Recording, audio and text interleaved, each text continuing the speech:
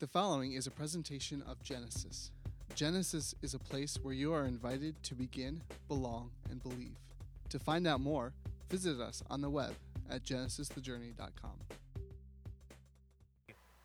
Welcome to Genesis. How are you guys? Is that on? I think it is. Does anyone know what holiday it is? All right, just checking. Sometimes we celebrate holidays, and I don't know if people really know what holiday it is. Does anyone know why we celebrate Columbus Day?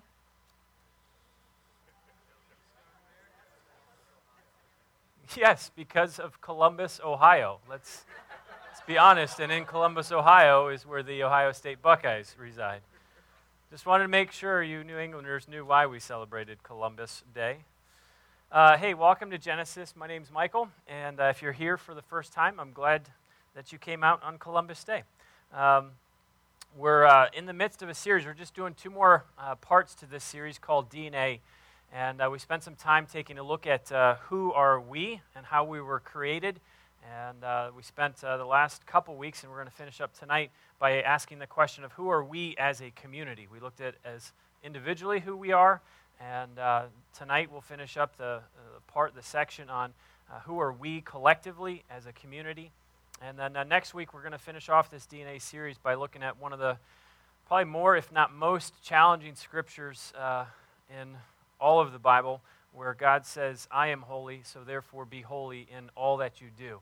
And who are we individually, who are we as a community, and then taking a look at who God is and the call that God has on our life to be His image bearers, to be holy. So I wanted to ask a question as we got started, and the question is, have you ever felt like you were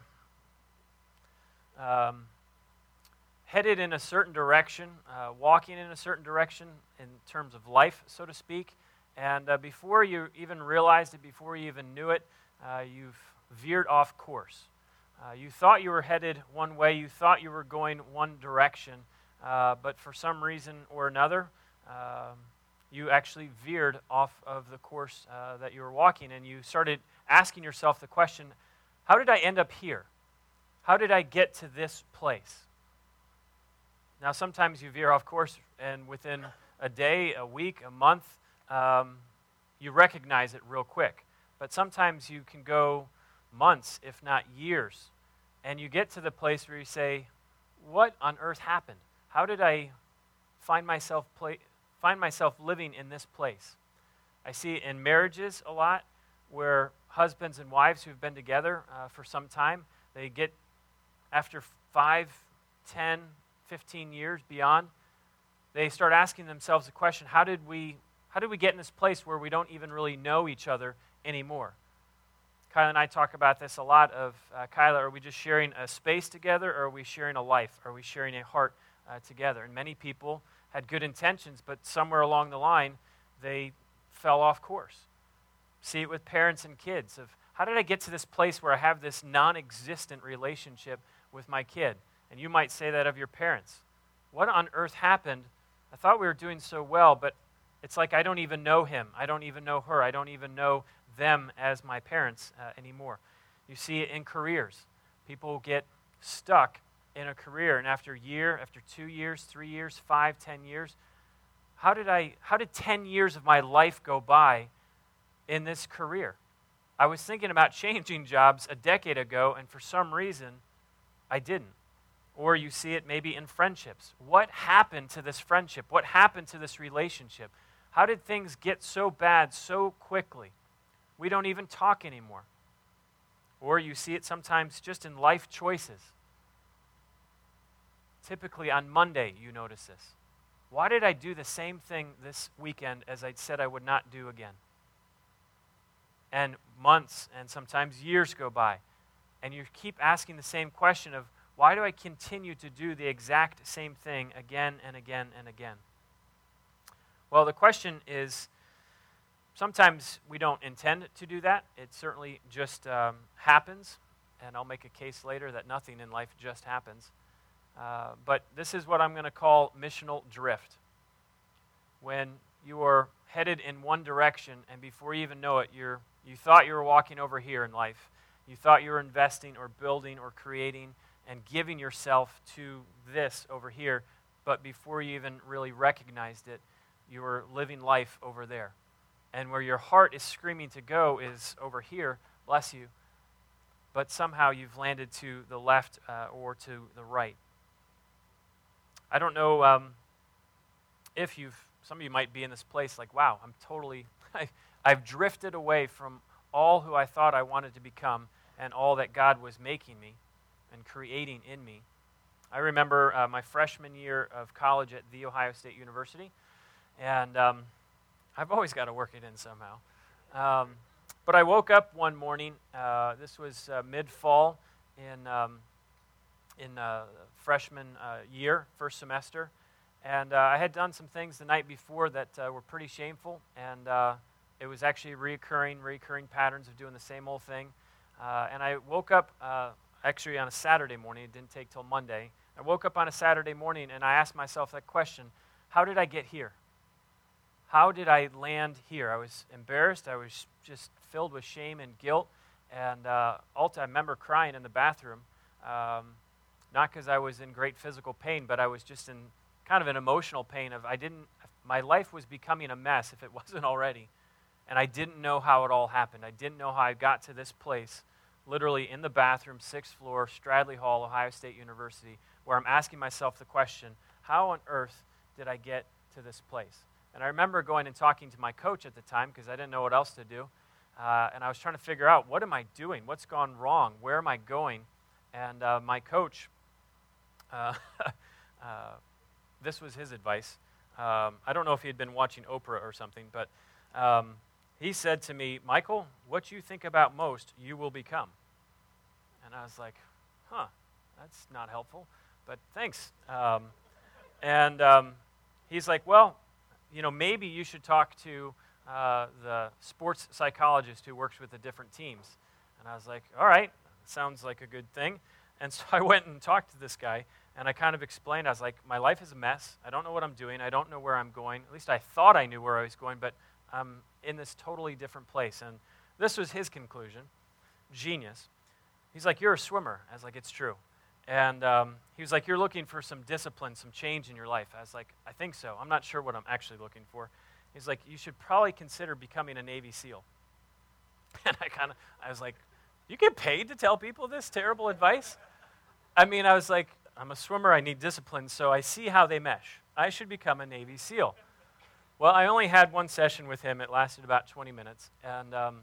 But I got to that place in my freshman year where I started asking the question, I've drifted so far off course. And I'm sure that some of you, if you cannot relate in this moment even tonight, I'm sure there's been a point in time where you can relate. You were headed in one direction, but you started living and you landed over to the left or over to the right. So the question is, what causes missional drift? Well, maybe something or someone looked more attractive and you went for that quick fix. You're headed in one way and it just seemed so much more appealing to be over here, and so you strayed looking for that quick fix. Or maybe it was just a string of poor decisions that ultimately led you astray. Maybe you just grew discouraged, disenchanted, disillusioned with where you're actually going. Or maybe the mission actually was never really clear in your heart and your head. So let me ask you a question. Do you know what your mission in life is? I'm not asking if you have like a prepackaged missional statement. A lot of people have missional statements, and that's about as missional as they get. Do you know what your mission is? What you are living for?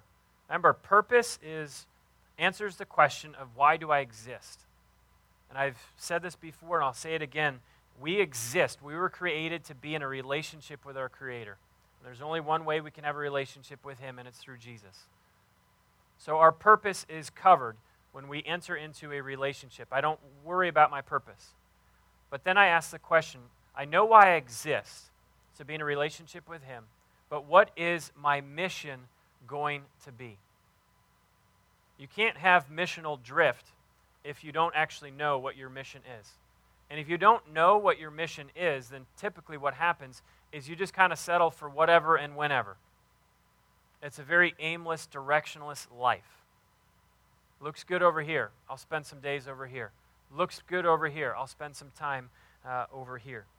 For me personally, as I've grown just in my relationship with God, my purpose, as I've grown in my understanding of who God is, my understanding of Scripture, I've come to one conclusion of who I understand God to be. That God is a missional God, meaning God has a mission. And as I have wrestled with, well, if it's true that God is a missional God, and I'm confronted with what am I going to make my life about? What am I going to be about? There comes a point where you collide and say, if God has a mission, shouldn't I get on board with what his mission is? If he created me with intentionality, with purpose, with design, if I really want to live to the fullest extent of mission, I should probably discover what his mission is. When Jesus was among us, God literally in flesh, he spent the better part of 3 years trying to infuse in those that followed him, his disciples, what his mission was. And he made it so clear in the way he lived, in the way he taught, in the way he treated, interacted, engaged with people. He made it crystal clear of this is what my mission is. 2 verses that really highlight this is Luke chapter 19, verse 10 says, "For the Son of Man," being Jesus, "came to seek and he came to save what was lost."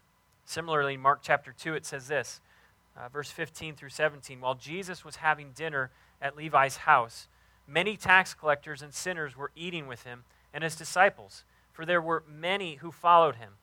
When the teachers of the law, who were Pharisees, saw him eating with the sinners and tax collectors, they asked his disciples, 'Why does he eat with the tax collectors and sinners?'" This is another way of saying, why doesn't he hang out with us? We have given our life to making it a big deal about us, what we've done, what we've accomplished. We're the religious elite. And they were saying, why isn't he hanging out with us? Why is he hanging out with the scum of the earth, the rejects of society? And Jesus says, on hearing this, Jesus said to them, "It is not the healthy who need a doctor, but the sick. I have not come to call the righteous, but sinners." So why did Jesus come? It sums up in 3 words: to seek, to save, and to call. As I mentioned a few minutes ago, some people have missional statements. A lot of churches have missional statements. A lot of businesses have missional statements. A lot of people, you might have your own personal. If you hang out with Stephen Covey and read his stuff, he encourages you, I think in chapter 3 or 4, make sure you have your mission statement down and memorized. But just because you have words on a piece of paper does not make your life missional. And what these guys, being the disciples who hung out with Jesus for the better part of 3 years, they learned what it was like to be missional because they saw Jesus was missional. He was so clear in why he came, in what he came to do, in what his mission was. And he was trying to infuse that in his followers at the time and ultimately in us as well. So my prayer, like it was last week, my prayer for us tonight is that God would make us missional. Because when we are being missional, we are reflecting back to humanity who God is. He is a God who is a missional God. Seek, save, and call. Another way to think about that is God's mission for humanity is to redeem and to restore and to reconcile. Redeem, reconcile, restore. So as we go on tonight, I just wanted to take a minute to pray. And rather than me praying, I just want you to take a minute and just be quiet where you sit and ask God to open up your heart in a way that maybe it's not been opened. Because this is big. If you read the weekly, I told you I was going to be very in your face, very confrontational tonight, of challenging you with what is your mission. And my plea, my heart to compel you tonight from Scripture is to say, make your mission what God's mission is. Give yourself to that. So just take a minute and ask God to open up your heart to his heart, and that we would be people as a community that would respond to that. Father, please hear the prayers of this community. of these people.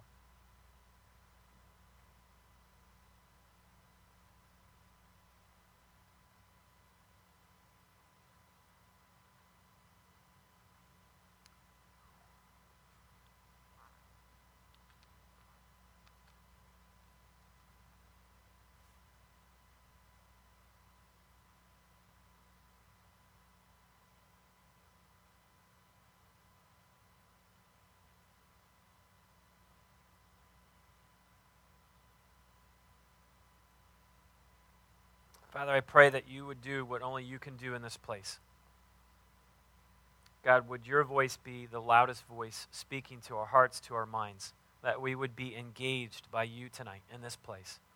Father, this is really big. I don't want to miss it myself. I don't want to live life drifting, and I don't want anyone in this community to drift either. So, Father, please, you've heard the prayers that have been offered to you, and I pray that you would be good to us tonight to answer these prayers. And pray that in Jesus' name. Amen. So from day one, what I really love about Jesus is there was no bait and switch. When he met these guys on the beach of Galilee and invited them to follow, from day one, from the initial invitation, he was very clear about his invitation. Your life is not going to be about you, it's going to be about other people. A couple weeks ago, I talked about what would it look like if we just declared this community is not going to be about us. We're going to be people who are okay to say it's not going to be about me. It's going to be about the other. What burdens God's heart, that's what we're going to do. And I so appreciate that Jesus did not pull a bait and switch, like get him to follow him, be like, wow, he does some pretty cool things. Did you see the walking on water trick? And then he's like, and by the way, your life is really going to be about other people. From day one, from the moment of the invitation came the call. And it's Matthew chapter 4. It says this. As Jesus was walking beside the Sea of Galilee, he saw two brothers, Simon called Peter and his brother Andrew. They were casting a net into the lake, for they were fishermen. Come, follow me, Jesus said, and I will make you fishers of men. Come, follow me, Jesus said, and I will make you fishers of men. At once they left their nets and they followed him. Who says this to somebody? Who has the audacity to come up to another person, and these guys they had probably heard of Jesus, but they probably had not met him personally. To come up to another person and say, you follow me and I will make you something new. Either that person is really full of himself, incredibly arrogant. I mean, can you imagine just someone coming up to you on the street, looking you in the eye and saying, follow me. I will make you something different than who you are. If that did happen, you'd be like, wow, let me give you a number to AAA or AA. Don't call AAA. They wouldn't be able to help you in that scenario.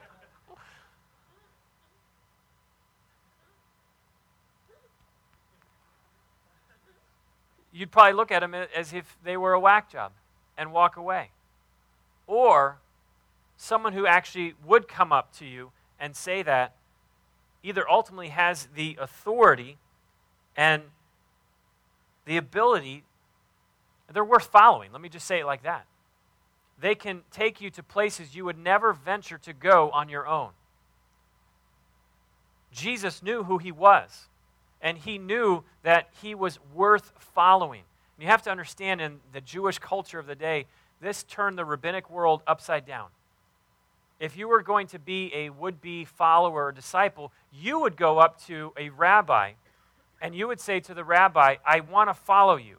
And this whole idea of following is not just, I learn, I sit in a classroom type of thing. We sometimes think discipleship is just someone who learns. So a would-be disciple would go up to a rabbi and say, I want to follow you. And that was another way of saying, translated, I want to be like you.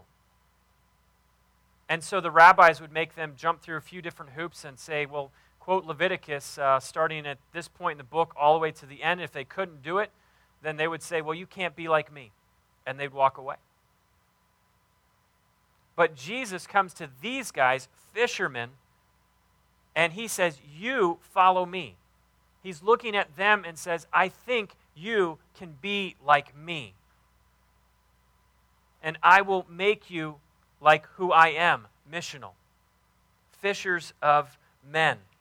So this was totally, these guys would have been like, whoa, you're doing it all backwards. And Jesus saying, no, I know you can be like me, so follow. And Jesus couples the invitation to follow with a promise. I will make you. Again, who says that to someone? Well, probably the same person who invited you to follow, because he does have the authority. He does have the ability to accomplish something in my life that is far greater than I could do on my own. The invitation to follow, to be made into something new, this was trading up. This was not just trading in. This was trading up, the lesser for the greater. Either spend your life killing fish and selling them, or invest your life in catching humanity, bringing life, modeling who God is. When you make the decision to follow Jesus, you're in essence saying this. And some of you, if you've made the decision tonight to say, I am a follower of Jesus, in essence, you are saying that I believe that you are worth following. Okay? Typically, if you're following Jesus, you're good with that. But the question that you need to ask yourself is this. Will you trust that where he desires to lead you is far better or more fulfilling than any road you'd walk on your own? A lot of Christians are really cool with the idea of following, but being made into something new. Whoa, I got plans. I have my own ideas. It's an invitation coupled with a promise. Follow, and I will make you like me. Jesus spent 3 years in public ministry, at least, catching humanity, caring for, serving, loving, engaging, giving, forgiving, being compassionate, teaching, preaching, praying, all with one mission in mind, to seek and to save that which is lost and to call people to follow.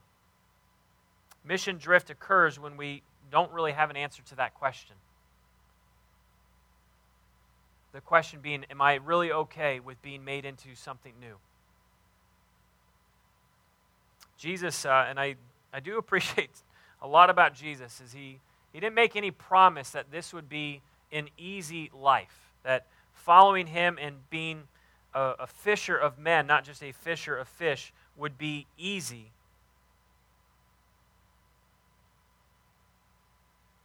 You want to know why it's not easy? Because it leads you away from living a life that's about you. You know why it's so hard to be a follower and to be a fisher of men, one who catches humanity, one who is missional, is if you do that, it's ultimately getting away from the idea that your life is going to be about you, because it's going to be about God and it's going to be about other people. And Jesus made very clear from day one, follow me and I will make or create in you God's heart for humanity, which is to be missional, to seek, to save, to call. Would you follow? This is a question for you. Would you follow and allow Jesus to make in you a missional person? A person who is truly on mission with God's heart, God's mission for the world.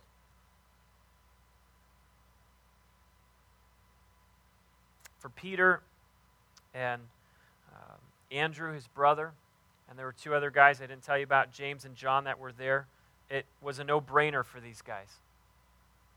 They just dropped what they were holding, their nets, which was their livelihood, which was their identity, which was their security, their financial well-being. They just dropped those things that they were holding, and they said, we're in. What about you? The invitation is to follow and to be made, to be created, that God would infuse in your heart his heart, which is a heart for people, to seek and to save and to call. You can spend your life catching fish, metaphorically speaking. or you can invest your life in other people. After 3 years of following Jesus, Jesus gave what many call is the crux of this missional lifestyle, this missional ministry, the missional mandate. And it's in John chapter 20, verse 19 through 22.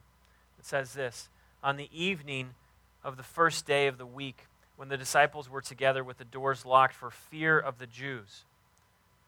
Jesus has died, and he's been resurrected now on Sunday morning. But it's still not cool to be a follower of Jesus. The doors are locked for the very reason they're freaking out. Because they would be authorities would be looking for them, not to have a meal with them, but to kill them. So this is why they were behind locked doors. On the evening of the first day, so this is Sunday evening, further evidence of Sunday night gatherings are very biblical. When the disciples were together with the doors locked for fear of the Jews, Jesus came and stood among them and said, "Peace be with you." And after he said this, he showed them his hands and his side, and the disciples were overjoyed when they saw the Lord. Again, Jesus said, "Peace be with you. As the Father has sent me, I am sending you." And with that, he breathed on them and said, "Receive the Holy Spirit. As the Father has sent me, I am sending you." A lot of people, I mentioned this last week, but you don't typically think of Jesus as a missionary. But Jesus was a missionary. 39 times in one gospel, just in the Gospel of John, what I just read from, it says that Jesus was sent. He was sent by the Father. 39 times, again and again and again, painting the picture that Jesus was sent. He was a man who had a very clear mission. What does a missionary do? I don't know if you know any missionaries. I know what we kind of distinguish as real missionaries, people who live in Africa, or like we talked about, Kyla last week, lived in Albania for the better part of 2 years. What does a missionary actually do? Well, they do a few different things, but initially they go. They get the go piece of being a missionary, and they go and they learn, meaning they study the context of the culture that they have been sent to. They love, meaning they serve and they give and they engage the community. They build a relationship with them. They learn how to become one with the people that they have been sent to, for the sole reason of loving them as they are loved by God, for the sole reason of being hands, feet, heart, mind of Christ to the people that they have been sent to. Ultimately, they live out the gospel. So after Jesus had been with his disciples for 40 days, Jesus hung around. After he was resurrected, he was around for the better part of a month. And after he was ascended into heaven to be back with the Father, he reiterated, "Guys, this is your mission. I told you about a month ago, as the Father sent me, I am sending you." And then he says again, last words, Matthew 28, to his disciples and probably about a crowd of 100 or so people. "Then Jesus came to them and said, 'All authority in heaven and on earth has been given to me. Therefore go, make disciples of all nations, baptizing them in the name of the Father and the Son and of the Holy Spirit, teaching them to obey everything I've commanded you. And surely I am with you always to the very end of the age.'" Jesus makes clear, all authority in heaven and earth has been given to me. I am telling you, the most authoritative power in the known universe is saying, go. Can you imagine if the President of the United States, and I know you might not like this current one, so pick a president, the President of the United States calls you and says, "I have a job for you. I have a mission for you." Most of us would reorient in our entire life and say, the President of the United States has just called me. The one who probably has the most authority in the free world has just called me and is entrusting me with this mission. How many of us would say, "Oh, I'm sorry, President, I've got some other things to do"? Most of us would be so honored and be like, "I'll be there next flight. I'll leave tomorrow. I will go." And so Jesus, one who has all authority, he gives the command to go. How long does it take you when you're driving your car and you're stopped, you're at a red light, and some individual in front of you is at the same red light, and the light turns green? How long does it take you before you honk your horn? Because green typically means go. I know when I lived in Chicago, the general rule of thumb was less than a second. If you have not accelerated when the light turned green, you've got a blaring horn, and if it was nice and the windows were down, some choice words to accompany the honking of the horn. Many of us typically get annoyed. If someone's sitting there for 2, 3 seconds, 5 seconds, you're sitting there behind, dude, it's green. What are you waiting for? Do you need some help? Do you want me to push you? Are you waiting for the next green light to come along? I'm wondering, the mission, the one who has all authority in heaven and earth has said, go. The light is green. It's time to move forward. There's no need to think about it. We've been charged. This is our mission. The one who has all authority in heaven and earth says, go. And then he goes on, he says, make disciples. It's another way of saying, go fishing for people. Go invest your life in other people. Jesus in Luke chapter 10 says this. He told them, the harvest is plentiful, but the workers are few. Ask the Lord of the harvest, therefore, to send out the workers into his harvest field. Go. The light's green. I'm sending you out like lambs among the wolves. There is not a shortage of people that we can go to, especially if you live in New England. And that back half of the verse, it's like, well, I'd much prefer to be one of the wolves going out among the sheep. It would be much more fun to be a wolf, having a heyday with the sheep. But Jesus says you're going out like sheep amongst wolves. This is not an easy mission. It's not for those faint of heart. It's not an easy task. But the one who has all authority in heaven and earth has said, go. He's screaming, go. The light is green. Catch people. Make disciples of all nations, not just one demographic, not one ethnicity, not one culture, of all people. We see humanity through the eyes of God, as God sees them. We don't look at people and say, no, they're not part of the mission. They're from a different religious background, a different sexual orientation. Certainly they would not be interested in knowing God. To all people. And then it says baptize. The symbolicness of baptism is that we die to self so that we may live for God. Romans chapter 6, mark it down, read it later, is an incredible picture of why we do baptism. Is that we are literally dying to ourselves so that we might live for God. We die to ourselves, to our sin, and then when we are raised up in the baptismal waters, symbolic of our life has now been resurrected because of Jesus. Then he says, teach people to obey. Why does he say teach people to obey? Because obedience is the way we can communicate to God that we love you. When we are being obedient, that is our best way to say to God, I love you. I am pursuing what you have to say, not mine, not my agenda. And then I love this promise. I am with you always. Sometimes we forget. We think that promise means I am with you when you are being really good Christian. I am with you like when you've read your Bible. I am with you when you're being super spiritual. It's not a conditional promise. He is with us at all times. There's nowhere where we can go where He is not going to be with us. That's the missional mandate in John chapter 20. In Matthew 28, Jesus, before He goes to be with the Father, reiterates the missional mandate to go. We have a green light. Then Luke reminds us something that Jesus said to His disciples in Acts chapter 1, verse 8. Another great verse. But you will receive power when the Holy Spirit comes on you, and you will be my witnesses in Jerusalem, all Judea, Samaria, to the ends of the earth. I want you to recognize the you in this phrase here is plural, meaning this is not one person, meaning you, the community, the people of God, would be on mission together. Sometimes we read the you and be like, oh, he's talking about you, Michael. You're the pastor. You're supposed to, aren't you supposed to do these things?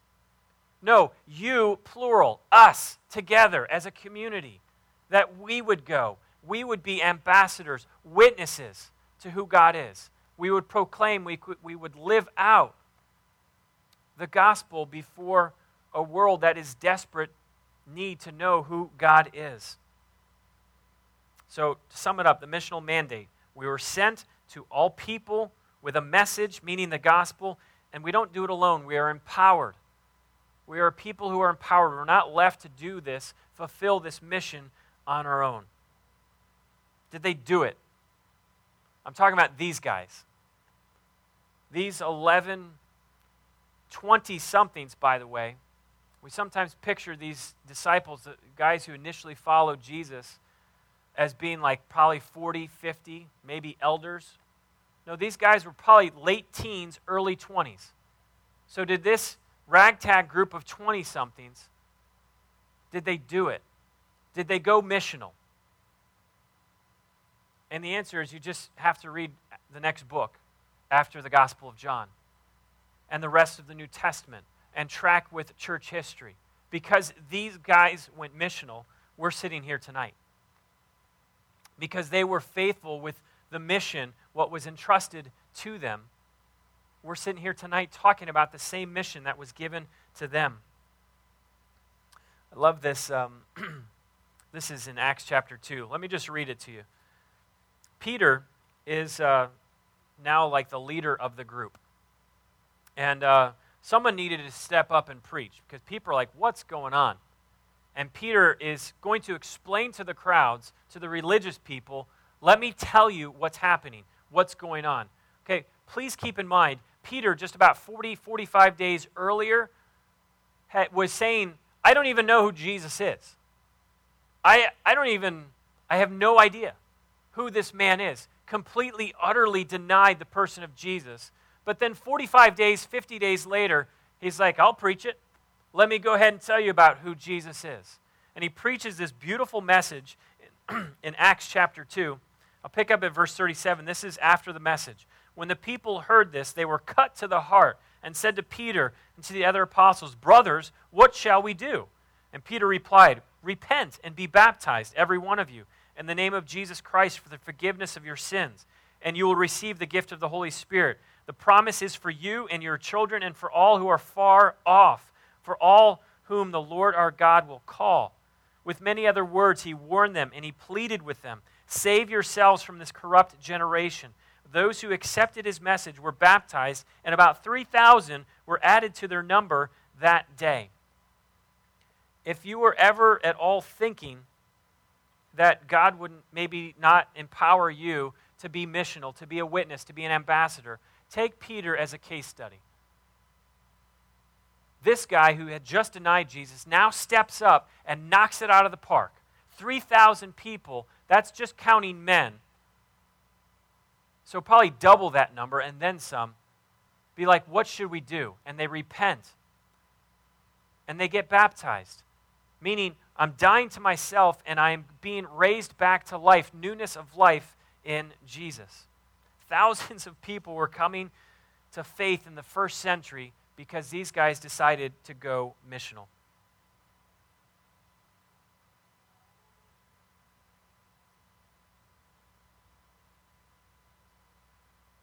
I know that you might hear this and you're like, wow, this is inspiring at best, but it's still not me.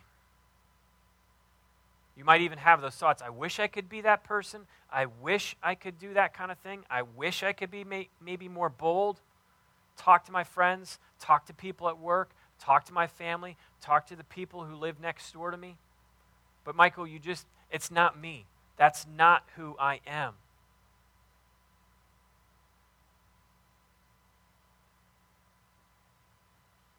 I don't know if you can relate to that at all. I'm going to venture to say most of us can. And just so you know, it doesn't come natural to anyone. Do you know why it doesn't come natural to anyone? Because what comes natural to all of us is we want to live our lives about ourselves. We want to make our life about us. And anyone who will join the me party is always welcome. But Jesus is saying, if you follow me, I will make you. I will create in you, because you cannot do it on your own. Us left to our own vice is going to say, let's make this thing about me. Let's make it about you. And Jesus is saying, I will make, I will create, I will fashion and form you, an image bearer of God, to have the same heart that God has for humanity. Let me finish up with just a few questions. The early church was just growing like crazy. I mean, like crazy. Thousands upon thousands upon thousands of people were coming to faith. And what I love about that is these guys had no clue what they were doing. It was just a big mess. But they clung to a promise that Jesus had told them earlier, saying, guys, I will build the church. You just go fish. You go reflect back to humanity God's heart for them. And I will take care of the rest. Do you believe, be honest here as I ask this question, do you believe that God could and would use you and this community to impact the world?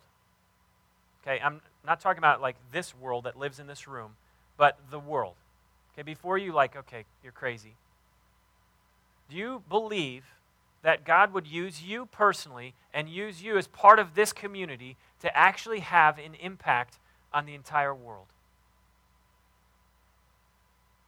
Just before you say no, because I know that's the natural response of no, of course not.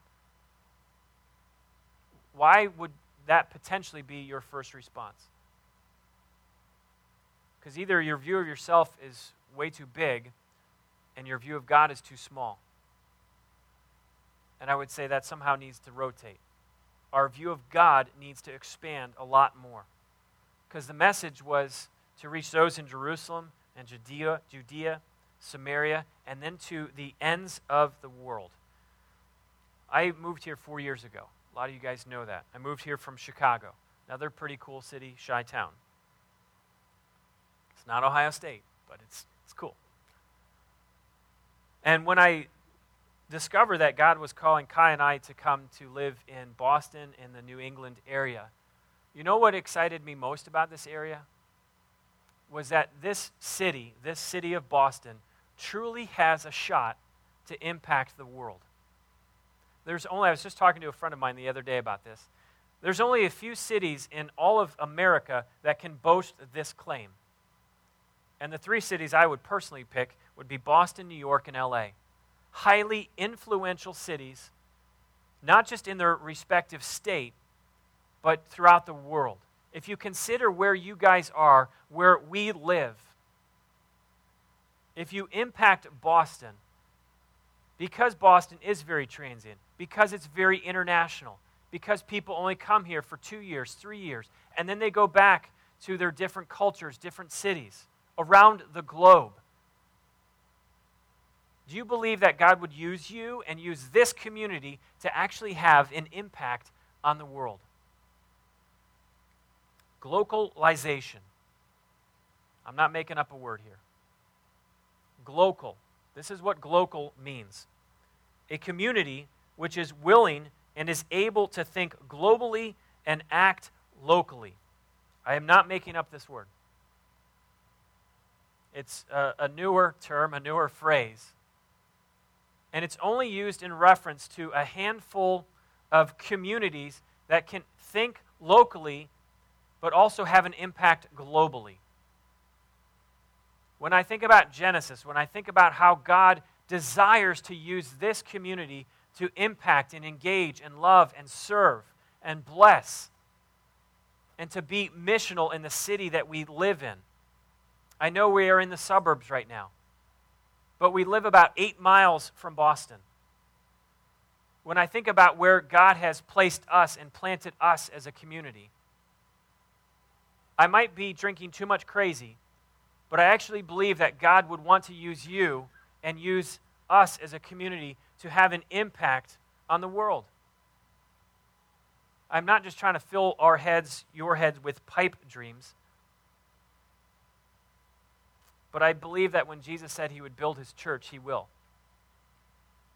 And I believe that when he called me to follow him, he said, Michael, I'm going to make you something that you could not make of yourself. And he says the same thing to you. Do you know what your mission is? We already covered, you know your purpose. But do you know what your mission is? And the good news is that you don't have to create your own mission. You don't have to fabricate a mission. Be like, oh, I guess this will be my mission. If you've made the decision to follow Jesus, to confess of your sin, to repent of it, to say, Jesus, I need you to make me right with God, and you're following him, if you've made that decision, then he's given you a mission. Follow me, and I will make you missional. Catch humanity. Reflect back to the world around you God's heart for them. And the beauty is you do not have to go somewhere to accomplish this mission, because your mission is right where you are. To everyone, to anyone, everywhere you are, everywhere you go, you are always on mission. So it's living life being completely aware of the divine moments and appointments that God would have for you to step into in the workplace, in the home, where you live, where you play, where you eat, where you shop, where you work out. That is your mission field. And it's going to these places and saying, I am on mission. There is never a point where you are off mission. You might say, that is absolutely exhausting. Do I ever have any downtime? No. Can I ever take a break? No. Well, that's just not possible.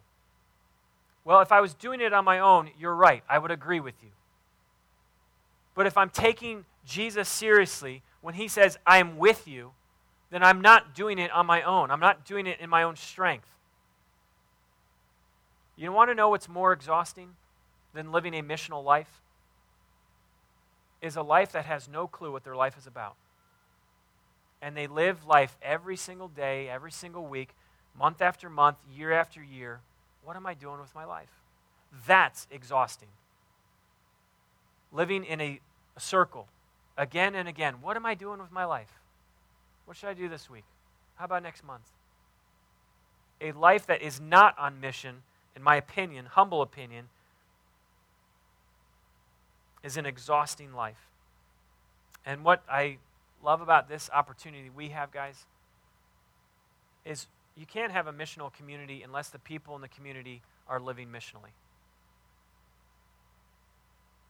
If we would make the decision individually to say, I'm going to be about God's mission for the world. I'm going to follow, and I'm going to allow God to create, to form, to shape in me one who has a heart for humanity like he does. Practically speaking, three quick thoughts. What does it mean? What does it, practically speaking, look like to live mission? Well, being a sent one is not something we do, it's who you are. Okay, so we're not just doing mission, it's who I am. It's the fabric of who we are. Like I said before, it means we're always on mission. The second thing is missional drift will occur when we settle for what is temporary. A lot of us just settle for what's good, what looks good on the weekend. You will continue to drift further and further and further away from God's mission for you when you go for the quick fix.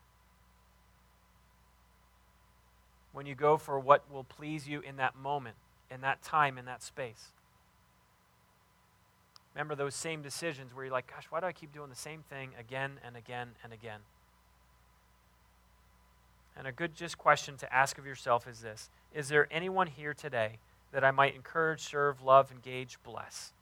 When you go to work, when you're in your home, when you're in your apartments, when you're in complexes, the different communities where you guys hang out and work out and play. God, give me eyes to see who's here today. Because I am not doing mission, I am mission. I am on mission every moment, every day. So God, give me not only the heart, but give me the eyes to see who's here.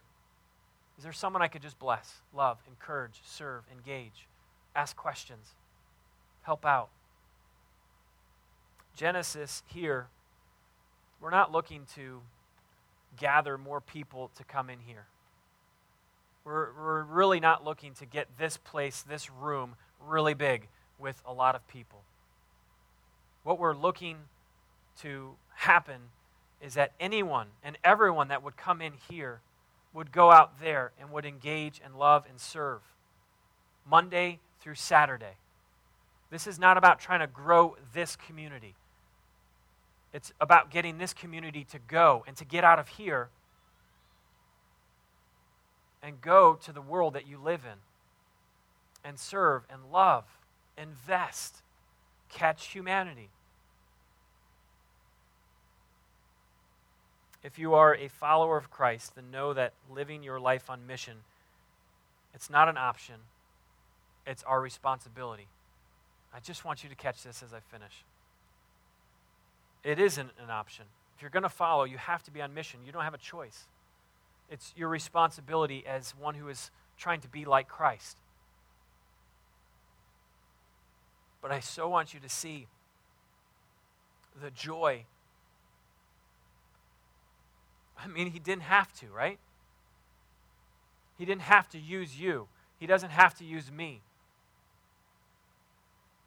There's so much joy in life when you make your mission about God's mission. Yes, it's our duty. Yes, it's our responsibility. And if you actually just treat it like that, you will become a bitter person, very jaded towards humanity and jaded towards God.